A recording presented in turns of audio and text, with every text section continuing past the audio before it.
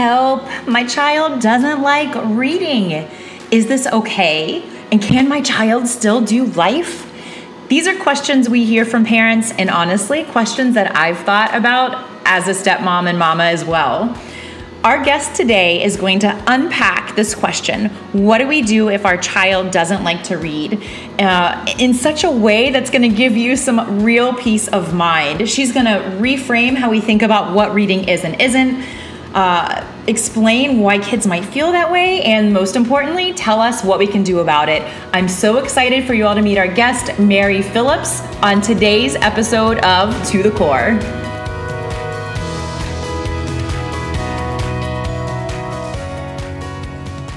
Hello and welcome to The Core. I'm your host, Dr. Megan Allen, the owner-operator of the Community Classroom, a tutoring and academic coaching center in Florence, Massachusetts that serves students in Western Massachusetts and nationwide. I'm also the 2010 Florida Teacher of the Year, an education nerd, the stepmom to 4 teens and mama of 1 toddler, a runner, a lover of dad jokes, and an educator for almost 20 years. In this podcast, we will answer parent questions about education and learning. Welcome to The Core. All right, hello and welcome to The Core. I am super pumped about today's guest. When I was a newbie baby starting teacher, she was one of my first instructors with my district. She was one of my writing instructors. Today, we're going to tackle this question we get from parents. Help, my child doesn't like to read. And with us, our guest expert, Mary Phillips. Mary Phillips is an educator of over 20 years. She is a reading specialist. I am lucky enough to have her work with us on our team at the Community Classroom. She does magical, amazing things for kids with literacy, reading and writing, and math. So Mary, welcome to the podcast. Thank you so much, Megan. It's so exciting to be here with you today. Yes, so happy to have you. All right, Mary. So this is like a big, hairy, complex question. Question is, what do I do if my child doesn't like to read? So I can relate to this as a parent and as an educator. But first question, is this okay? Can my child still do life if they don't like to read? That is such a great question. It makes me laugh because full disclosure, yes, I am a literacy specialist. Yes, I'm a mom. I have a 12-year-old beautiful daughter. And guess what? She did not love to read. So everyone, so good to hear. I know everyone would always ask, wait, that does not kill you? I mean, a little bit. But here's the deal. I always say this, and I'm sure you've heard, it comes back to they don't love to read maybe yet, right? There is something they love to read, but it's changing the context of what we consider reading, right? If we think it's just picking a book up and then sitting down and reading for hours and hours, okay, a kid might not like to do that. But there's magazines, there's graphic novels. There's so many different types of genres out there now that I think once you broaden that perspective, you're like, oh, no, wait, my kid does read and they do enjoy it. It just might not be the kind of reading that you think or you might expect to be required, or even like school readings, right? It just a lot comes back to just opening that perspective. I love that lens, Mary. And I'm thinking too, how are we defining what is and what isn't reading? And I'm thinking about one of my friends who I've never seen a book in his hand or anything, but this guy can listen to books on Audible like nobody's business. And so he kind of thinks that he's not a reader, but if he's listening to 3-4 books a week on Audible, I would define that as a reader. That is most definitely a solid reader. And that's true. Our world is changing, right? So what we consider even that, honestly, there's people out there that closed captions on their TV. Hey, that is reading. My daughter, perfect example. She loves Pinterest, right? People are like, that's not reading. What do you mean? That is so much reading, right? There's so much context on there. There's so much knowledge out there. So again, just being thinking of it from a different perspective will kind of reassure you that there is something out there that your kid does like to read. So wait a second, Mary. I could hear my teens, my stepkids already saying TikTok is reading. What do you think about TikTok?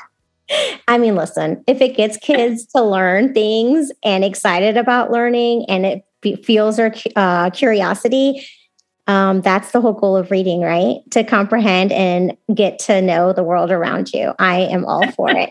All right, parents and caregivers, you've heard it here. Our guest expert says TikTok is reading. It's not just something our kids tell us because they want to stay on their phones. All right, Mary. So kind of like unpacking the issue at hand, why might kids feel this way or say that they don't like reading? Well, a lot of it comes to self-reflection, right? Maybe a bad experience that they had in school, or maybe insecurities, or maybe how they have been explained that reading is, or how reading has been defined to them, right? If they have been told that reading is you're reading for a specific skill and you have to prove this skill, then yeah, maybe reading isn't super encouraging. But what if you're like, I don't know, lost in a pandemic and you don't get to go and explore the world around you. And you're like, man, but there's these books that you can read and you can escape. And let's find out what you're really into. Then yeah, I think that changes a reader. I think, again, it's how we portray this whole idea of what a reader is and isn't, or what a reader should do and not do. Because I always go back to parents and teachers, and I always say, like, when kids come into your classroom in kindergarten, you know what I love? They all think they're the best readers. And it's so adorable. They're reading pictures and they're like, and telling stories. And you're like, that's where the magic is at, right? So how did we lose that? Well, there's a lot of reasons for that we shouldn't or don't need to talk about. But the idea is that once a reader, always a reader. Let's find that spark, that love, that genuine curiosity, and let's fuel that to get our students excited about the type of reader that they can become. I'm writing down notes as fast as I can because those were some beautiful knowledge bombs that you just dropped on us. I can see this idea of a dinner conversation around the question, what is a reader? Like, what a great topic to open up with your kids. After you get through the eye rolls, they're going to have some great conversation with you.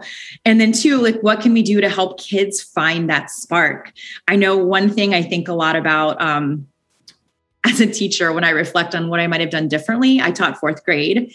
And I don't know if when I first started teaching, I thought that much about choice in reading. And that was a big turning point for me. Once I embraced this idea of choice, it really kind of unlocked this door in my classroom where now kids were reading more and liking reading more. Can you tell us a little bit about your thoughts on choice and what that has to do with this question of, I don't like to read? Of course, beyond the fact that it's research supported, and that it's super important, and that is what gets kids excited about reading. It also goes hand in hand with another research supported characteristic or trait of readers, which is, identifying with the characters, right? Representation. Representation is so important. I will never forget when my daughter was little and she would hear about the princesses. I will never forget when she saw Snow White. She was like, Mom, she looks just like me. She has black hair. And I had never thought about that. But to see how she went from princesses to, oh my gosh, there's a princess that looks like me. The same is true in characters and stories, right? Who and what are we showing or sharing with our students, right? And our kids at home. As an adult, actually, Megan asked me to do this one thing, and she sent me The Day You Begin, I think is the book. And I was like, I'd seen it, looks super interesting. I got to page, I don't know, 3 or 4, and it talked about a character from Venezuela. And that's where I was born. And I'm like, I'm an adult. And I literally was running around the house going, Megan sent me a book, a children's book about a little kid who moved from Venezuela. So imagine the power on a child to look into a book and to see themselves or see or hear of their culture, where they came from, their community. and then add choice on that and let them have the choice to pick that book up over and over again. That's just a whole new world, right? And that's something, like you said, full disclosure, as an educator, I didn't capitalize that as much as I could have, had I known what I know now. But even as a parent, my daughter started not with the typical books. She was only into Batman. And I was like, my kid is going to learn reading Batman. What in the world have I done wrong? Right. But she loved it. And she knew the Batman series from home, from watching it on TV. And that's what she chose. But for so long, I tried to give her these other books that I thought were super great, that I had grown up with or was using in my classroom. And she was just not into it. But we went to Barnes and Nobles and I let her look around and just choose, like, hey, do you see something you love? And when she grabbed that Batman series, I was like, okay, well, here we go. But guess what? She learned how to read and she loved those books for a long time. That's such an interesting point, and what a great story to illustrate it. Following our kids' leads in what they're choosing and what they're interested in versus what we hope or want them to be interested in. My 2-year-old Cora, who has the privilege of working and taking Spanish with Mary, loves Miss Mary. But Cora's favorite books are about big rig trucks and construction trucks. Like, I would have never picked that out because they're not things that interest me. But she can tell you exactly what's an excavator, what's a front loader, and it's just because of the books that she loves. So yeah, sometimes it's a matter as a parent of stepping out of the way and listening and following our kids' lead, and that can help them kind of reconnect or connect with books. So Mary, this idea of what we can do as parents, we've talked a little bit about choice and making sure our kids have choice. We've talked a little bit about connecting to books and representation, having books and characters that our kids can identify with and see themselves in. So let's say that someone that you're talking to has a 15-year-old stepson. And let's say that stepmom that you're talking to is really trying to find a way to get their stepson to reconnect with books because he really hasn't read much since they read together when he was 10 and it was still cool. And let's say that stepmom has tried taking her stepson to a bookstore and pick out books and finding himself, connecting with characters, and those things still haven't worked. He still is saying that he doesn't like reading. For this hypothetical stepmom, what advice might you give? What else can I do? I mean, this stepmom, what else could this stepmom do? Oh my gosh, I love you. And P.S., you are not, or this person is not the only parent, right, that has that question. And it happens even with young kids too, right? It's not just, oh, it's not cool enough, or, I've outgrown reading with my mom. It's even the youngest kids. And I think the advice is, okay, think about what it is that you want out of readers, right? You want them to experience the world and to become lifelong learners and to have a desire to continue learning, right? And then think about the things that they're passionate about. What do they talk about a lot? What are they into? What do you notice? It's kind of like stepping back and just observing. Just observe what, like Cora, what does she like to talk about? What do they know a lot about? What TV shows do they watch? What music do they listen to? YouTube. What YouTubers do they watch? Listen, you know what? There are lots of texts out there about YouTubers. And try that, just try to take you out of the equation, which is super hard, right? As a mom, I wanted to force my kid to love reading as much as I did. I was determined. I'm like, how can you be a reading specialist and your kid tell you like they legit hate reading? That's cool. But now it's like, okay, if I know that she loves Chicago PD, I might, see or recommend some books on something that may follow that storyline. If I know she loves Taylor Swift, maybe a few years ago, I might pick up a biography of Taylor Swift. Hamilton came out and I'm like, ooh, you like the musical Hamilton? And one of her friends gave her the Hamilton manuscript. And amazingly, she was reading. I'm like, wait, my kid is reading. So awesome. Just watch, observe, listen. And if nothing else, step back. Do they have to read every day to be a reader? No. But you can still build those curiosities through conversations. I tell that to a lot of parents who ask, even for the younger kids, right? What can I do to get my kid ready for school? Because they're going to have to read. They're going to have to do these tests. And a lot of that is what we oftentimes take for granted. And it's those conversations.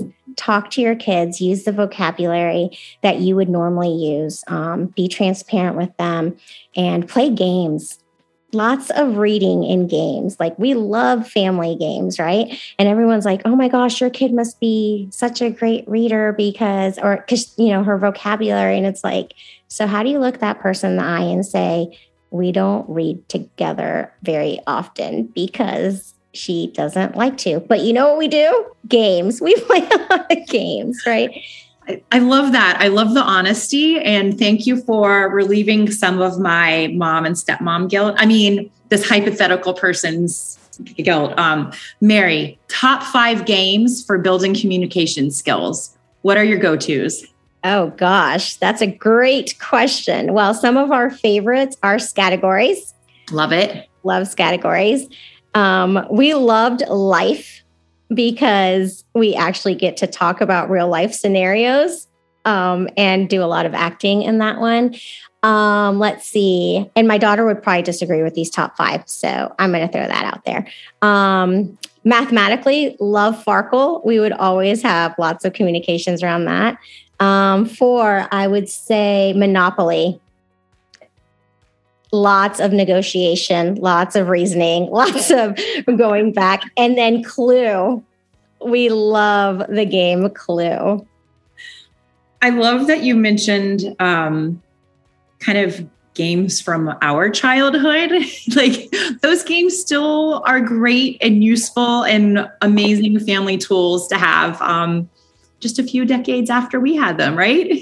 I'm not going to lie, though. Throw in some like Xbox and we have some really vivid conversations around that too. We may or may not have family competitions. So there's that. And you know what else has become a favorite during the pandemic? Puzzling. We have been working on puzzles. It's amazing what your teenager or soon-to-be teenager will disclose while you're sitting at the table with nothing but puzzle pieces in front of you. I love it. It takes the pressure off a conversation, right? Especially if you're sitting side by side versus across from each other, which can feel like there's a power dynamic. Great parenting tip, Mary. I'm thinking about my 4th and 5th graders, and it does seem like there's something in that year where kids fall out of love with reading. Is there such thing as it just being a phase and it's going to be okay and they're going to get through it? Or is that something that as parents we should be concerned about? I really hesitate to ever say that there is going to be a huge concern about a kid not having a book in front of them at all times, right? Because you can't force someone to love something, but you can force them out of loving something. Yes. I may or may not be guilty of that. I may or may not have caused my kid to take a break from reading because I pushed and pushed and pushed. And it was so important to me as an educator, but also as a mom. And I think the biggest thing to remember as a parent is that just like anything, right? Like, we can make suggestions, but you can't make a kid love something. But you can model for them your love for it. And that is contagious.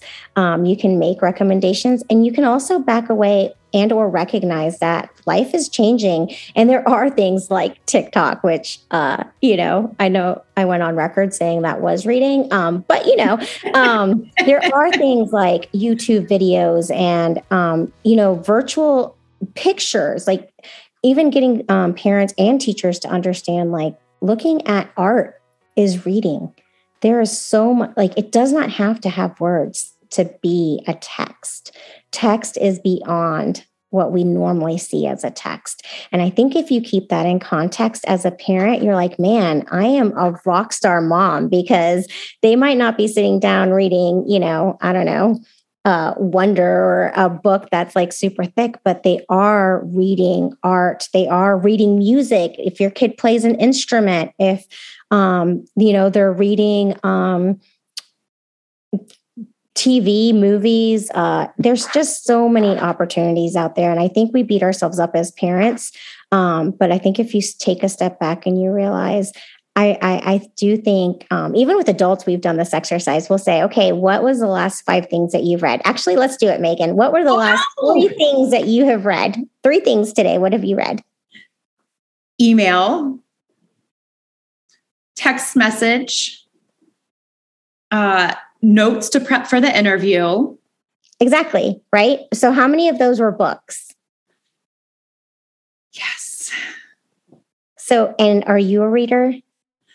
I try. You're such a reader. So again, the world is changing. Kids are reading, and they are, they enjoy it. It's just changing our perspective of what we think they should be reading and what we define as reading. So I really loved what you said earlier about just having a conversation with your kid and actually modeling for them, or do that, like have them say, somebody asked me today, what were the 3 things that I've read? And I think they would be like surprised to hear you, because I've asked that to how many educators, I can't even tell you, but a lot. And you know what they'll often do? They'll say nothing. And I'm like, you haven't read anything? Well, no, I haven't read any books lately. And I'm like, that wasn't the question. The question was, what did you read today? And you see that look kind of like what you gave of like, oh, wait, I have read. All right. So we all have homework, and that is tonight or tomorrow, whenever we see our kids, to have a conversation with them. They can ask us that question. We can ask them. Maybe that would be like a fun kind of nightly check-in too. I love that idea. Mary, you have changed so much about how I was thinking about this parent question, how I was framing this parent question, and relieved all this guilt around this question. So thank you so much for sharing your expertise with us today. Any final words of wisdom for parents and caregivers? Always just remember that you are doing a much better job than you think you are. I talk to tons of children on a daily basis, and you are their superheroes, right? So whether they're reading a book or not, whether they're talking to you in the moment or not, just know, like, you just listening to this shows us that you care about your parent or about your kids, and they know that. So if you love and care about them, you're a great parent. And we're just so thankful to have this time. And Megan, there is no words to express just what kind of person you are as an educator and as a parent. So if I could make you feel better, I don't know, like, I feel like that should give me an award of some sort, because I feel like you are like the ultimate superhero. So thank you for inviting me to such an important conversation. Oh, we just really appreciate the time with you, Mary. And thank you to our audience. We'll make sure to put additional links and resources in the show notes. And if you have a question for an expert educator, we have the link in the show notes as well for you to submit your question. Thank you so much for being here, Mary. And thank you to our listeners. We'll reach back out to you next Tuesday with the next episode of To the Core. Thank you.